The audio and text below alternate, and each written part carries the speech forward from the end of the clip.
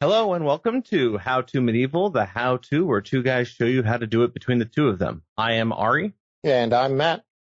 And today we're going to talk about the difference between martial and civilian impressions and how building one or both of them can influence or be influenced by your impression. So Matt, what do we mean by the difference between a martial and a civilian impression? Because in this time period, we don't really have standing militaries. So the term civilian is kind of a modern one we're pushing onto the subject for clarity. Well, I just want to make sure everyone understands what we're talking about. So the way I use martial versus civilian when I'm talking about this is basically anytime you're not doing anything military orientated. So you're not portraying that you're on campaign for war. You're not portraying that you're a town guard somewhere or a castle guard. Basically, if you're not walking around in your military gear, then you are portraying a civilian. Right. And I think it's important to remember for people that a martial impression does not always mean you're in armor and armed to the teeth, because as you said, there are martial impressions that involve being on campaign that don't necessarily mean you are on the battlefield. So we're talking about the difference between when you're at home on the farm or at home at court, depending on what your impression is, versus what you would be doing if you were out in the field, on a battlefield, on the way to or from a battlefield. That's the distinction that I see between a civilian and a martial impression, because you can be out on the road on campaign or out on the road as a pilgrim, and those are completely different impressions. One's martial, one's civilian. Yeah, that's right. And you have to remember that for this time period, especially when you get into the upper classes, the military aspect of everything is really, intrinsic to what it meant to be an upper class male, specifically. When you reach a certain level of society, there was a certain militarism that you were expected in your everyday life. So true.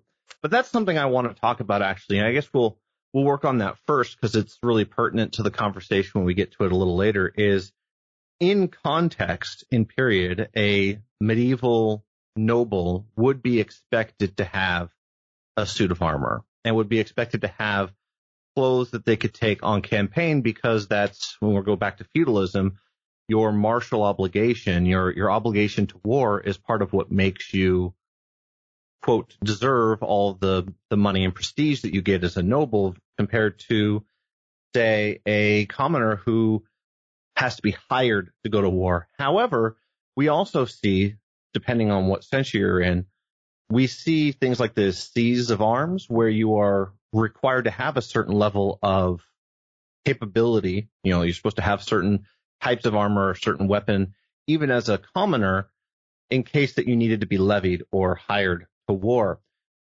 But sometimes I think people conflate the expectation in period to an expectation in reality. And this comes a lot from many groups have their authenticity and clothing standards that include, from a group's point of view, the expectation that if you're going to play a noble, then you have to have both a soft and a hard kit, or you have to have armor and you have to have dress clothes.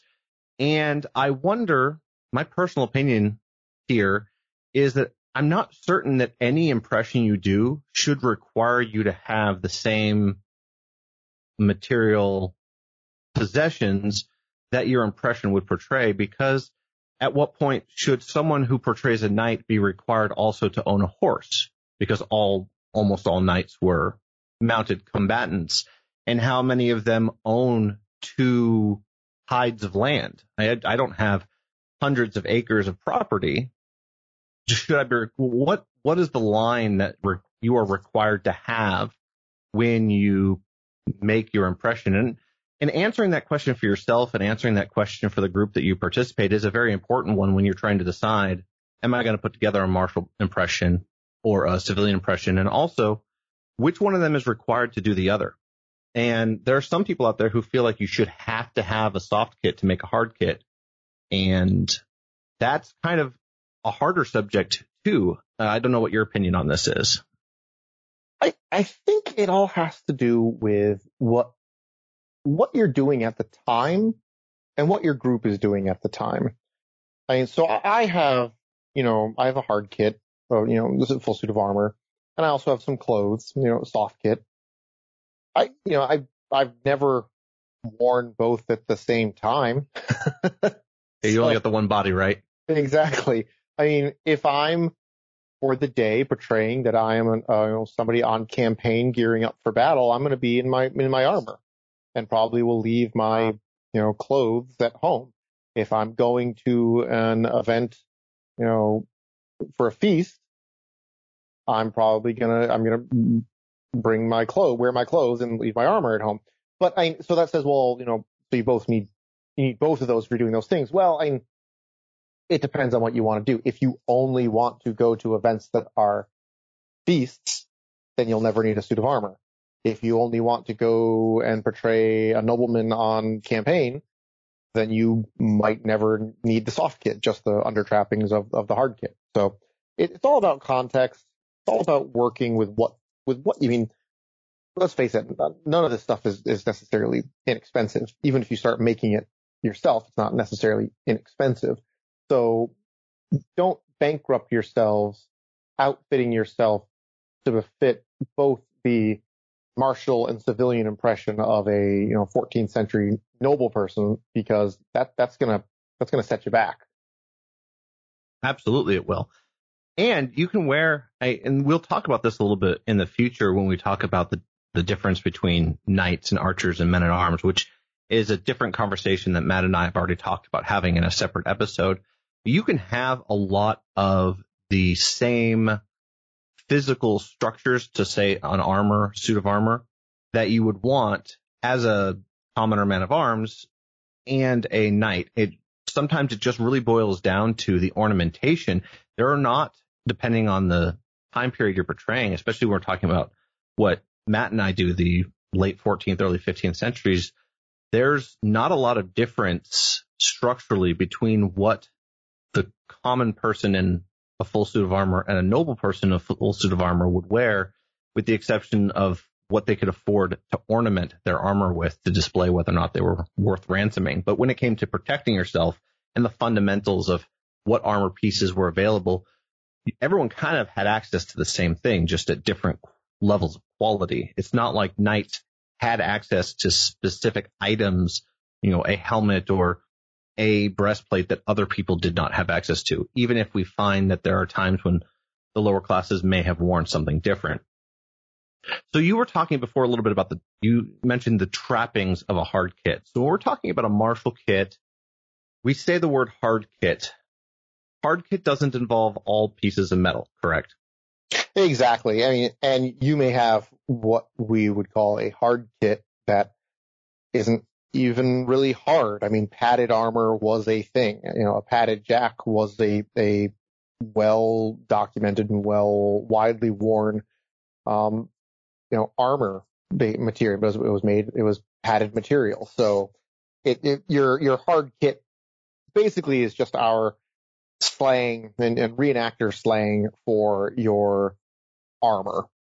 And lots of armor had a combination of things that we would consider, quote, soft because they're made of material, and metal that we would consider to be a protective item. So when you see you would wear a gambesson or an akaton or some quilted or reinforced fabric garment over the top of something like mail, because they worked a lot better in concert with each other than they did independently of each other. And so you would see a lot of fabric things that were fundamental elements up to and including the supporting garments. For, a suit of plate requires certain things that you tie the plates onto. It's not like a motocross you can just strap on all over the place. You actually had to tie it to a sub garment, an arming jacket or a gambesson that was designed to be the base layer and receive the armor on top of it.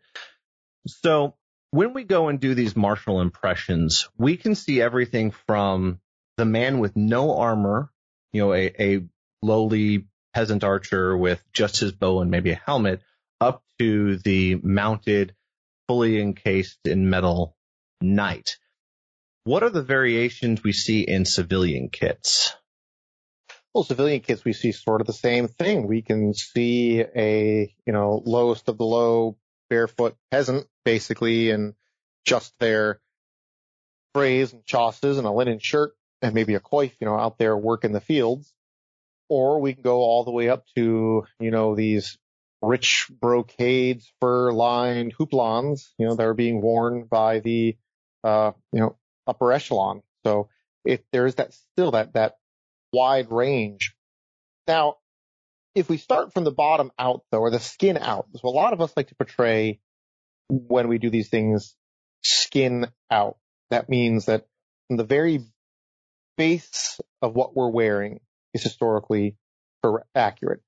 And a lot of these base layers, except for, things like what Ari mentioned about quality, a lot of these base layers are the same thing for the poorest of the poor as they were for the richest of the rich. You have the linen undershirt and the linen braise that you would attach your chausses to. So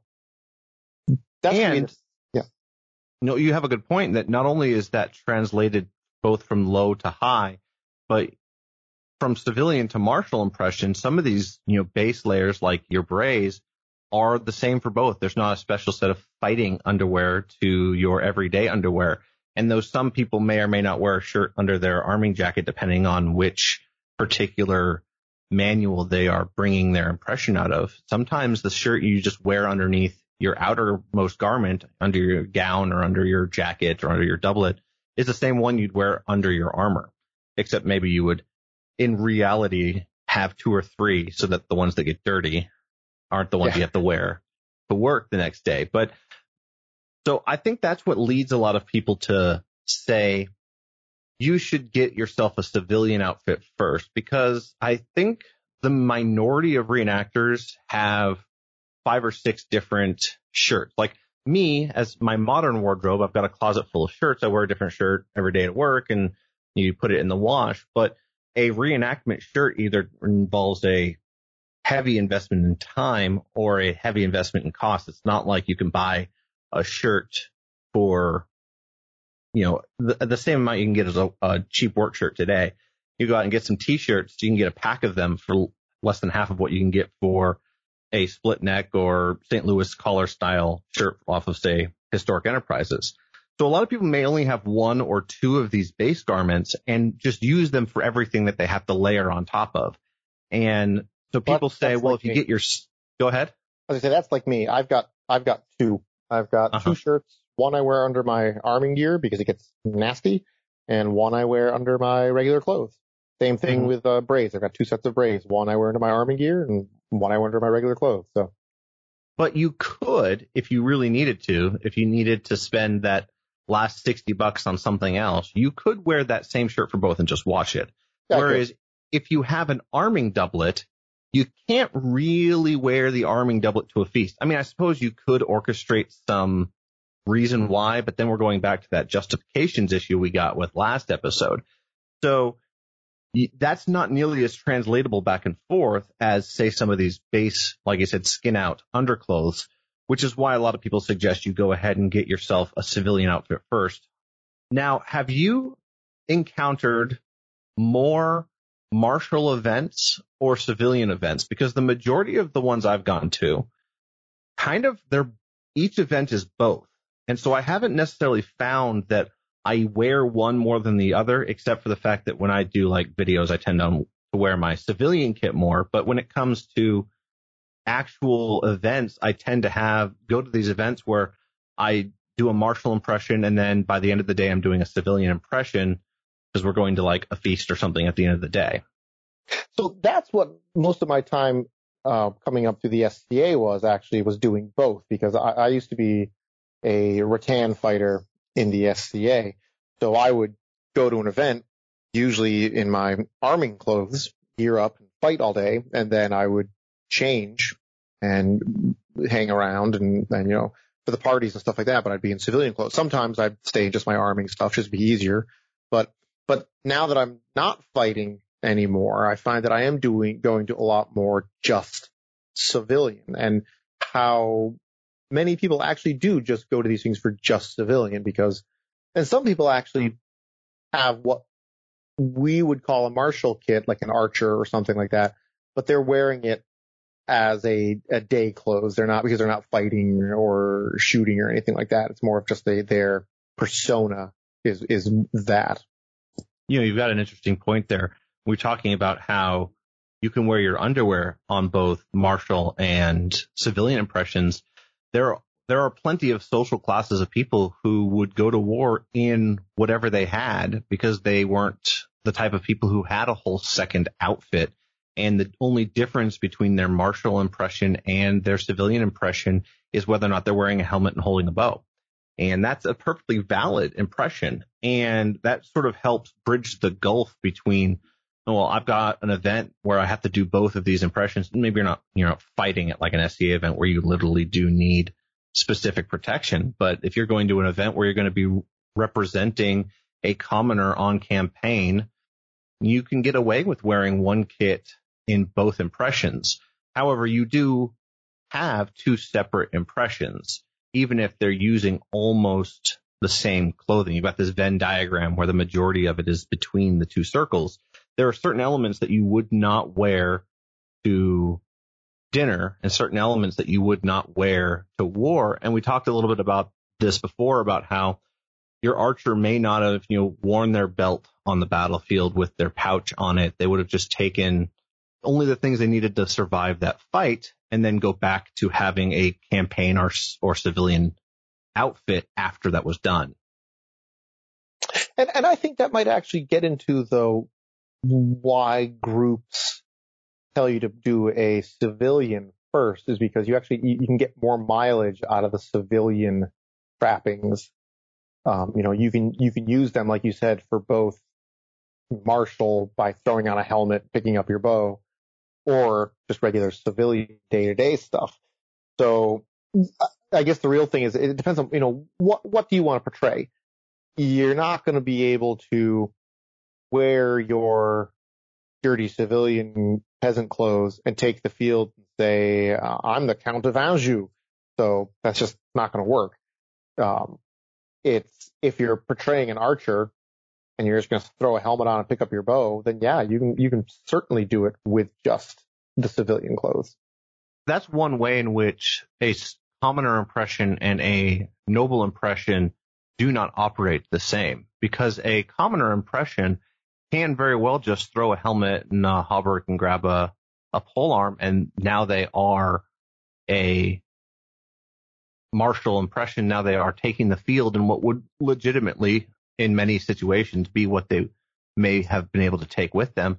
Whereas a noble, there isn't that option. No noble just threw a helmet and a breastplate over their doublet and had at it. They just were too wealthy to have to go back and forth in this way. And you would be kind of the laughing stock if you were to do something like that. It just wouldn't make any sense. It's like putting a tactical vest over your Armani suit. You're going to take that off and put something else on before you go to war, because there are very few situations in which someone is ambushed while they're wearing their party clothes and need to hastily put on just enough armor to survive, That's right. And I'm just doing a quick search here. It's like, especially when you're portraying wealthy, it's like, how many suits of armor did Henry VIII have that we know of? I mean, he had armor for multiple different occasions. So, and he's a king, but even lesser nobles would bring a new suit of armor to every tournament to show off. It's the whole idea of think of a celebrity bringing a different dress to every award ball they go to or gala. You never being seen in the same thing twice. They would do that with their armor as well. Exactly. And armor Oh, well, I actually had an interesting discussion with a friend of mine via Facebook about a month ago, because he was talking about how he's just so much more interested in the fashion of the 15th century and not the armor. He thinks the armor is boring. And I'm like, well, armor, once you get into the upper tier of society, armor was fashion. Armor dictated fashion. It followed fashion.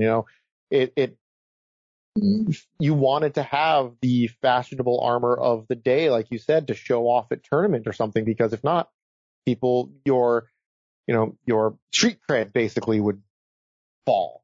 So that is something to remember, especially when you get, farther along in the upper eras of the, medieval time period. These things did follow fashion, especially for the upper tiers of society. There was, I believe I was reading, there was I was trying to remember the source of this. And there's basically a nobleman who liked the old style of helmets, and he would wear them, and they would mock him because he was wearing he never, I think it was like the nobleman liked the bassinets with the male aventail. And this was around the time when the great bassinet with the big steel collar was coming into style. And he didn't like them. He didn't like wearing them. And they made fun of him because he liked wearing, he liked wearing his grandfather's armor, they would tell him. I'll see if I can find that source and get it up, because it's a great sort of, fashion shaming, proof that fashion shaming is sort of timeless. It's been going on forever. Right. They did not share Macklemore's fashion philosophy. No thrift shop. No. And so that's, we were talking about, that's a great way to differentiate between a martial and a civilian impression, is how much different does your armor or your martial impression look from your civilian impression? And the way to answer that question has a lot to do with what is the status and what is the social standing of your impression. And that, I think we'll always be harping on this because it's something very difficult for the newer reenactor to really embrace, how truly important this idea of social status was. It's hard sometimes to bring someone in who doesn't live in a situation, hasn't studied the situation enough to really get the reasons why we see conspicuous consumption and all of this. You go into these nuanced conversations about why did sumptuary laws exist and such like that. It was a huge deal. If you didn't look right, then there was no way to check your Instagram following to see if you truly are as cool as you say you are. You had to show it with what you wore. And if you didn't dress right, then you wouldn't be taken seriously by many people. And if you want to portray those types of roles, you have to follow those types of mindsets, especially when you're doing martial impressions, because that's what we were talking about before, is your martial impression, if you don't understand your status, will not follow the aesthetics it needs to, because a martial impression and a civilian impression can be radically different things, or they can be just very nuanced different things. And that's entirely down to your social status. And you only know your social status from understanding your time and place for your impression. Now, I'm going to go into this a little more detail on a mini episode. But there's some misconceptions about social status and what that actually meant during this time frame. And we know now that it wasn't a caste system as we might think of it. You weren't necessarily locked into one social status for the entirety of your life. Was it amazingly difficult to break out of and change your social status? Yes, it was. But specifically, once you get more towards the end of what we think of the medieval era, things were starting to change. And it's the same thing you remember when you get into the civilian side of it as well. It wasn't just nobles and peasants going on here. Just because you say you want to only portray a civilian portrayal doesn't mean that you have to be in rags on the side of the road begging. There was a wide stretch, especially in England that we know of, starting in the late 13th century, the creation of what's called the yeoman class or the yeomanry. And the yeoman class, which was yeomans were free landholders. They were able to have their own land and make money off their own land. The economic, the socioeconomic scale for these guys was huge. You had yeomen who were dirt poor rock farmers. And then it spanned all the way up to yeomen who were richer than some nobles. So there's this swath of socioeconomic, differences that can be portrayed. You're not locked into one or the other of either you're a noble who has a full suit of armor, 16 horses, and has the finest clothes you can wear, or a dirt farming peasant who eats rocks in water to survive. I'm just trying to wrap my head around eating rocks. That goes back to the whole idea, is water a mineral? Exactly. But you know what I'm trying to say with this. Right. No, I get you.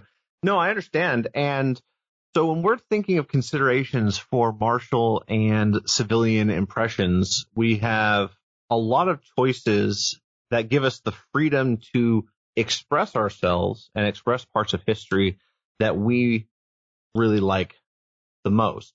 So what I'm getting at from what you're saying is that there's so much option that no one should feel locked into doing any one particular role just because they've been invited to a martial event or they've been invited to a civilian event.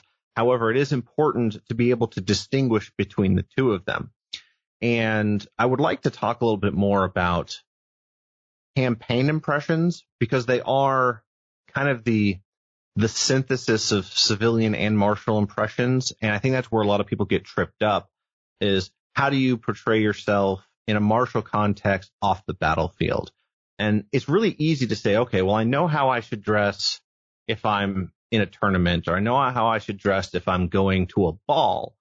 But what exactly is that middle ground? What kind of things would you expect someone to wear on campaign, but not in active battle? That's actually a really good distinction, Ari, is in the martial impressions can really be broken down into those two camps. You have the campaign impressions, which tend to be more of the nitty gritty workaday, war camp type impressions, and the tournament impressions, which are more flashy, showy, showing off type things. And they both call for different styles of, both armor and clothing. So, focusing, like you said, just on the campaign of it, there are basic, again, there's still that swath of, the economic range to portray, especially, if you're being the poorest of the poor archer who's in the retinue all the way up to the knight who's leading the retinue. So I think the underpinnings, like I said, are the same. They go, no matter what you do, civilian or martial, you need the underpinnings of the shirt, the braves, the chausses, the shoes. Those are going to be different only in basically material quality, depending on what status that you're portraying. And from there, that's when you look at how much money do I want to spend? How much money can I spend to get what I want out of it? And you build up from there.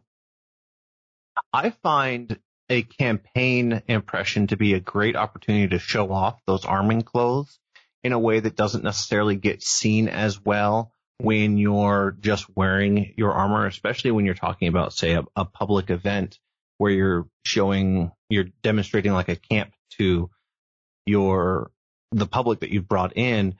So we have a lot of indication that people on campaign would just sort of wear their armor instead of carrying it in a bag. The baggage train was for sheaves of arrows and food, and there was a very select few people who could just put their stuff on a wagon. And so even some of the, lesser nobility, you think of your knight bachelor who's following the actual knight who's the bannerman of the retinue there and who's running the company, they also would be, say, we talked before about how maybe one knight would have the tent and his own personal squires who may or may not, or his own personal knights would sleep in the tent with him. There wasn't a ton of space out on the road. And so when you're thinking of a campaign impression, when I think of a campaign impression, I'm thinking about if you're not at war, but you're sitting in camp and you've downgraded some of your armor, but you wouldn't have changed all the way into civilian clothes unless the civilian clothes were the only ones you brought. I'm not certain, and I suppose there's a lot more research that can go into this, but from what I've encountered so far, I don't intuit that a lot of people brought a change of clothes with them to war. And so you have this opportunity, I think it's an underutilized opportunity to show off arming clothes and that foundation that is required to wear other armor that we can only really show in a situation where you would be wearing your armor soon, but not right at the moment, which is really only in camp on campaign. Exactly. And that the sort of multi-stages of dress, I agree, is really only something that you can really achieve with the campaign impressions. Because if you're doing a civilian impression, for the most part, you're not walking around in your underwear, in camp telling people how you get dressed. You're fully dressed telling people about the camp. It's an interesting exception in that we talk about how, sure, we have depictions of peasants working in the field wearing their hose rolled down and just their shirt, but you would not be expected to go back into town that way. After you were done laboring, you'd put on your clothes and leave the field. And there are fewer opportunities at, say, public events to demonstrate legitimately why you would be wearing your underwear. However, a lot of events demonstrate like active war campaigns, active war camps. And that's a great place to show off your arming clothes where you otherwise may have had to make some sort of concession to be able to demonstrate what you were wearing underneath your armor. Yeah, that's right. I agree with that completely. Now, have you ever encountered civilian-based events that would give you the opportunity to show off some other form of civilian attire, such as while you're laboring or working at a specific task, you wearing specific sort of protective equipment, aprons, using tools, things like that? So that's the thing about one of the good things about the SCA is that, it's a good and bad thing, but we'll get into that. Is that you do actually see people, for the most part, using clothes and items and accessories as they would have been used, because it's all about doing and actually doing things, not just showing things. So now here's the big if and the good and bad, as I was saying. If you are viewing a person who is actually trying to be 100% accurate in what they're doing, then you get to see these things being used. A lot of people in the SCA aren't necessarily there for the accuracy. They're there for the medievalesque, experience, the glamping, the parties, the hitting people with sticks. They're not necessarily all there for the history part of it. But you do get those rare glimpses of the people who are there fully for the history part of it. That will be like a blacksmith with their handmade leather apron, using tongs that are perfectly designed to fit their portrayal and things like that. So now, and I've never seen a medieval one that is all like that up where I am. You do get into some of the 18th century and even some late 17th century reenactment stuff up here, where they do that. There is actually a great place not far away from me called Old Fort Western, and they are in Augusta, Maine. They're a living history museum that brings in reenactors. They do a French and Indian War. They do 1754, so they're mid 18th century. And that's a good place to go to see a bunch of, and they hold events, of course, to show where other groups come in and do stuff there as well that fit their time period. And you can see more of that in between. But then again, because it is a fort, most of them do also revolve around that military aspect and that military camp aspect. So, but that reminds me of some of the demonstrations you can get at like Colonial Williamsburg, where you go in and they're like, oh, this is our actual brewery and we actually brew things and we are going to do it in real time, in real clothes and things like that. And I kind of experienced that a little bit on the ships when I worked there as 19th century, would do 1830s. And we have depictions and descriptions of how, say, a sailor would go into town and how they would be dressed, and then how they would be dressed out at sea for the convenience of doing the job of actually being a sailor. And we were able to represent that a little bit by adjusting our costume during the course of the program. So the program would start with bringing people aboard from the shore, but then halfway through the program, we're under the pretenses and auspices that we've been at sea for a while. And so you sort of change how you dress. And then there were groups who went ashore and you would make sure that you were dressed appropriately for shore versus when you got back to the boats and things like that. And I wonder if there's not an opportunity for more events to showcase the active part of civilian dress, because we talk about, you have this variety of impressions you can do between full battle and campaign outfit. And we have lots and lots of events that are based around wars and battles and being on campaign. And I think there's a opportunity to do more events if we could just figure out, we have to sort of think about how they could be done that would demonstrate and give people the opportunity to demonstrate field impressions, like out in the fields as commoners or working at a particular craft or doing some sort of active and non-martial aspect of medieval daily life. I'm kind of curious to see if we can maybe pull that off sometime, because I think there's not as much of that as there could be. Well, and so there is a great group. You've heard of the webpage Exploring the Medieval Hunt? Yes, I have. And so they have a sister page, Exploring the Medieval Farm. Yeah, they made those hay towers. And exactly. So this is barley. Yeah. This is a group of people who are in, and I don't know if they're specifically a group. I think they're more of a loose association of different reenactors who try out things and do what they like. And they're in Sweden. And they have two web pages I know of, Exploring the Medieval Hunt and Exploring the Medieval Farm. And they do exactly what you were talking about, Ari. They're not so much events it's Exploring the Medieval Farmer, not Exploring the Medieval Farm, but we'll put a link down in the description. Yeah. They don't necessarily do events so much as they just sort of get together and do things.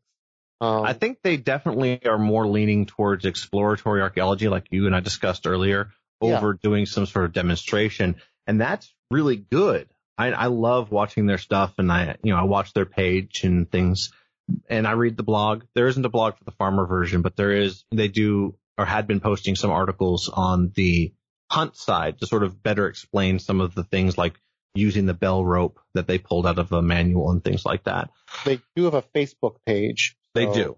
We'll link to all the different places I can find them. So yeah, and I think that's really the best way, though, if you want to do these civilian impressions where they're doing more of the day-to-day things. I don't necessarily know you can do it as a large event and more of a exploratory event like that, because yeah, you still have them open to the public, and you can still sort of, advertise that you're having this medieval haying day, right, to show how they did that. But I don't know if it's something that you could do at some, and you definitely couldn't do it at like days of nights, because unless you brought in like a field of hay that you could cut and stack and then take Right. away with you. It's you. Plus, it's not work for nights.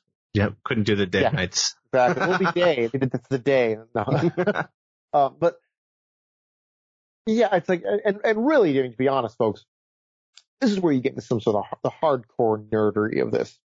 The general public likes to see the knights, and It is flashier. Yeah, it is flashier. And on some level, they like to see things like cooking and some of the stuff like that. But when we're talking about, hey, who wants to go to an event and we can, watch people stack hay?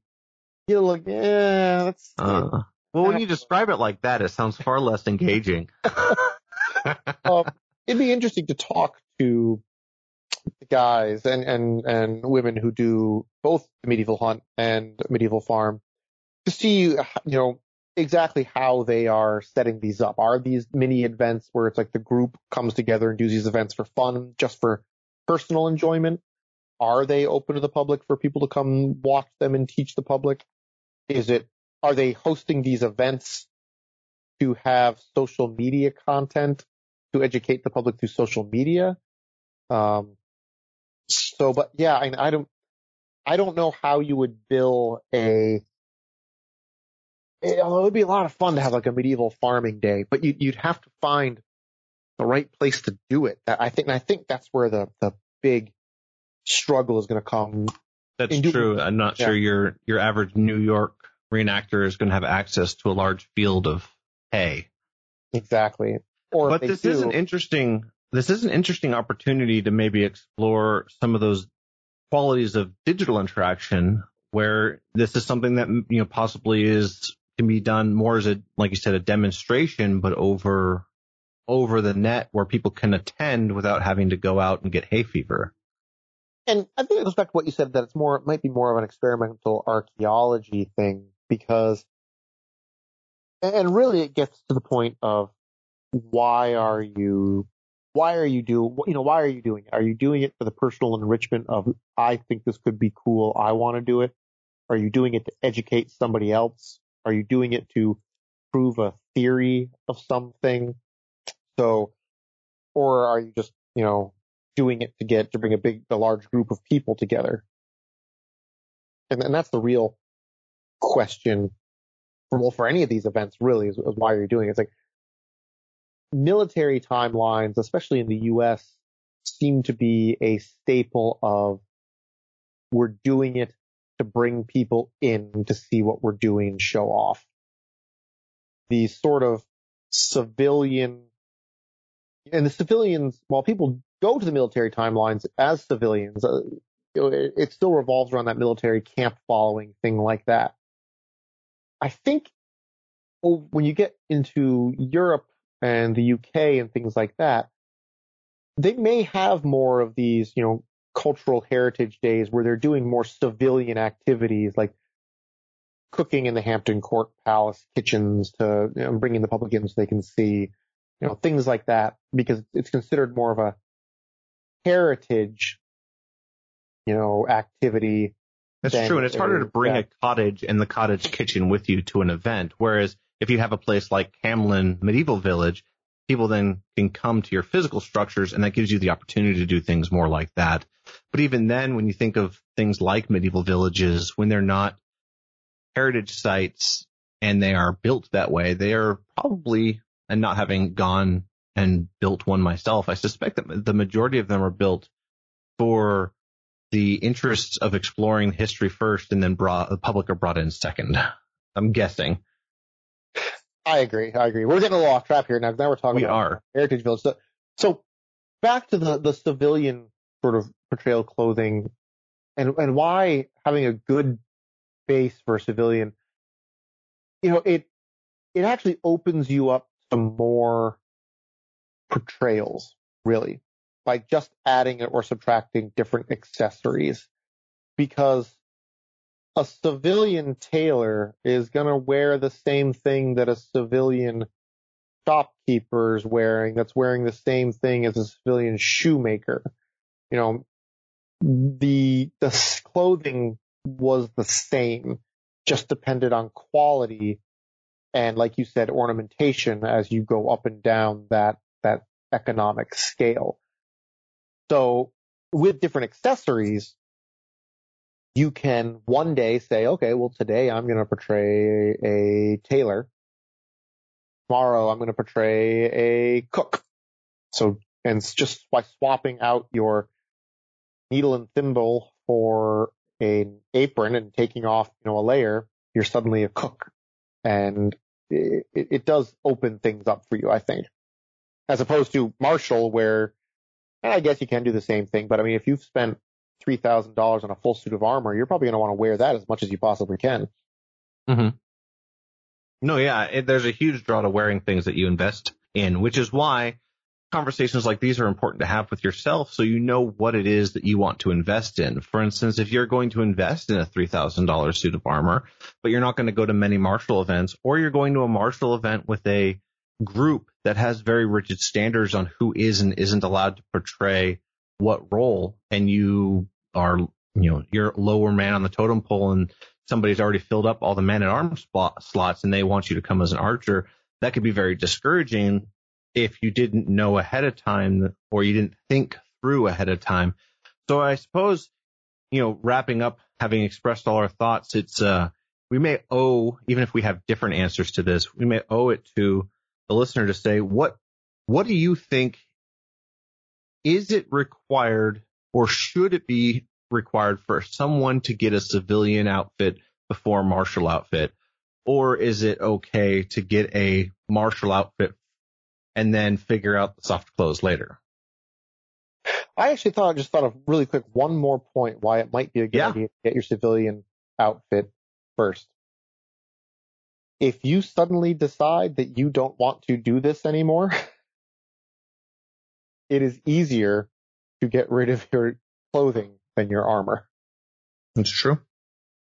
Well, now, armor can sell fairly quickly. However, if you have a very well-fitted suit of armor, it will then not fit somebody else. And so all the money that you spent on tailoring it does not necessarily have the same resale value that just a stock piece of armor does. So say you have a pair of arms that cost you $2,000 to make because they were expertly crafted to your measurements. Well, they may not be worth $2,000 to somebody else. They may just be worth $400 or $500 because that's what you can get on the market for a pair of arms, So you do have a really good point there that especially good armor does not resell nearly as well as good clothing does. Yeah, exactly. And so that's another thing to always think about when, buying things is, a lot of us, Ari and I and a lot of other reenactors, we talk about, if you ask us who to go to for armor, we're going to throw out names like Jeff Wasson or Jeffrey Hedgecock and things like that. Some of the best in the U.S. and even the world. Well, that's because we've been doing this for 20 years and we know we want to do it and we want to keep doing it.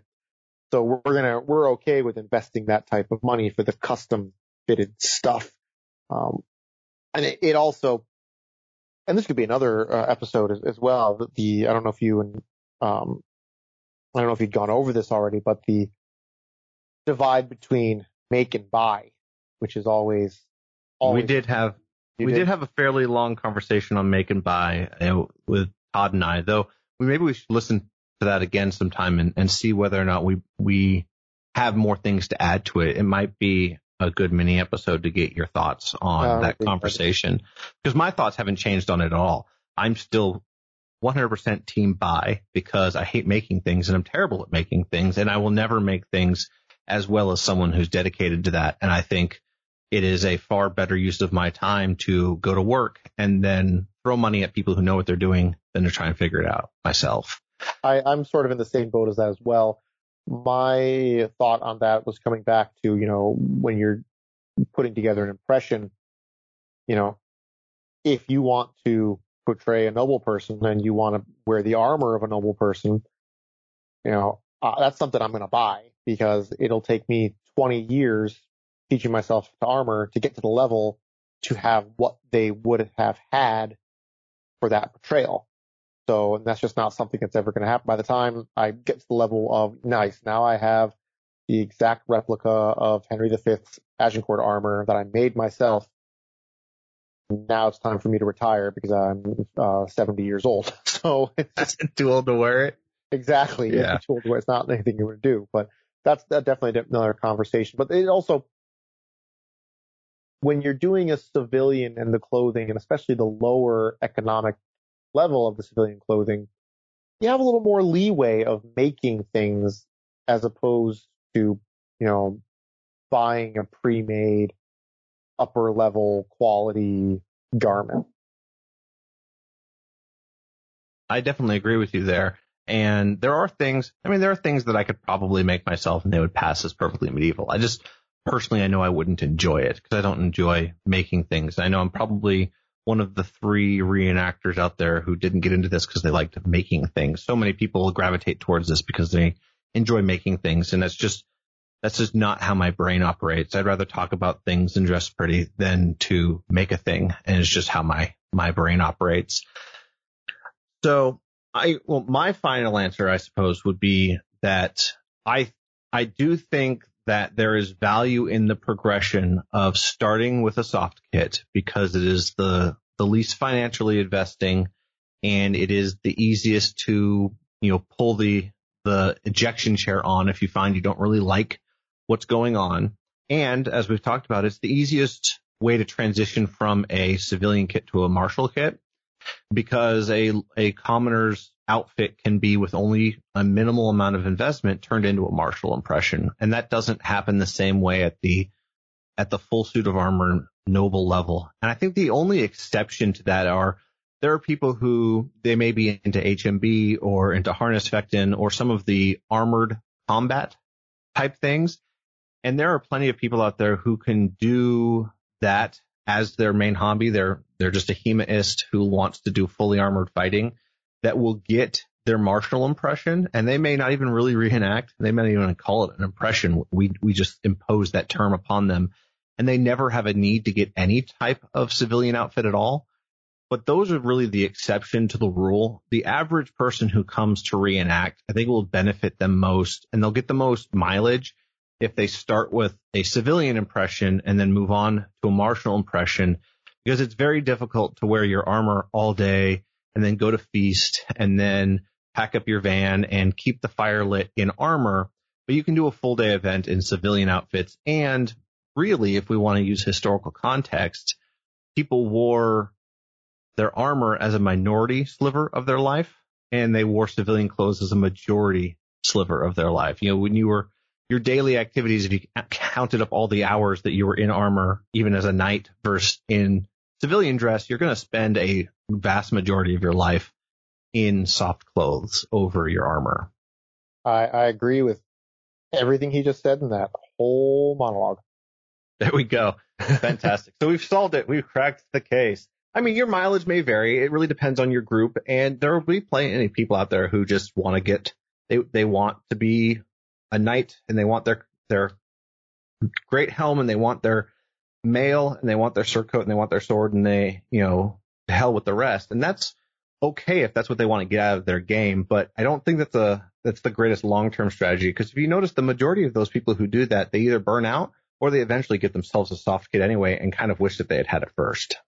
That's very true. And like you said, I really think figuring out which you want to do first depends on what you want to get out of it and what group you're part of, what you want to get out of it. Are you a person who likes going to Ren fairs, being a knight, but you want to be more historically dressed than other people? Then you're probably going to want the armor and not the soft clothes. Are you a full bore reenactor that wants to reenact a household both at home and on campaign? Well, then you're going to need both, and you just need to figure out what level of that economic scale you want to fall on. There we go. This was a good conversation. I'm glad that we got to talk about this today. And I think we've got a couple of mini ones that are going to spin off from this too. And I think one of our next episodes also, maybe not next time, or who knows what we do, but we're going to break down that martial idea even more. We're going to talk about the differences between, a soldier, an archer, and a man at arms. So we'll really get into that. Absolutely. I do look forward to talking about that, especially since we both do sort of an English impression, and that's a really huge distinction in English living history impressions of the late 14th century, early 15th, though is really truly applicable to a lot of continental impressions as well. And that'll be a good conversation to have. It will be. And that might actually spawn some more mini episodes too, folks, because there really is, especially in the English context, this microcosm of social movement within the military class. So it's really kind of fascinating. It sort of breaks a lot of misconceptions of what we think the medieval military class really was like. So that's definitely something we can get into too. Fantastic. Well, I'm glad you guys were all here with us today to join us in this conversation. If you too like wearing your plate armor over your Armani suits, go ahead and give us 5 stars on wherever you're listening to us on. That helps bump us up in the search ratings so that we can get our message out to more people. It's a little thing that you can do to help boost us and help us get to the audience that needs to hear what we have to say. Until next time, I appreciate you listening. Bye. Bye.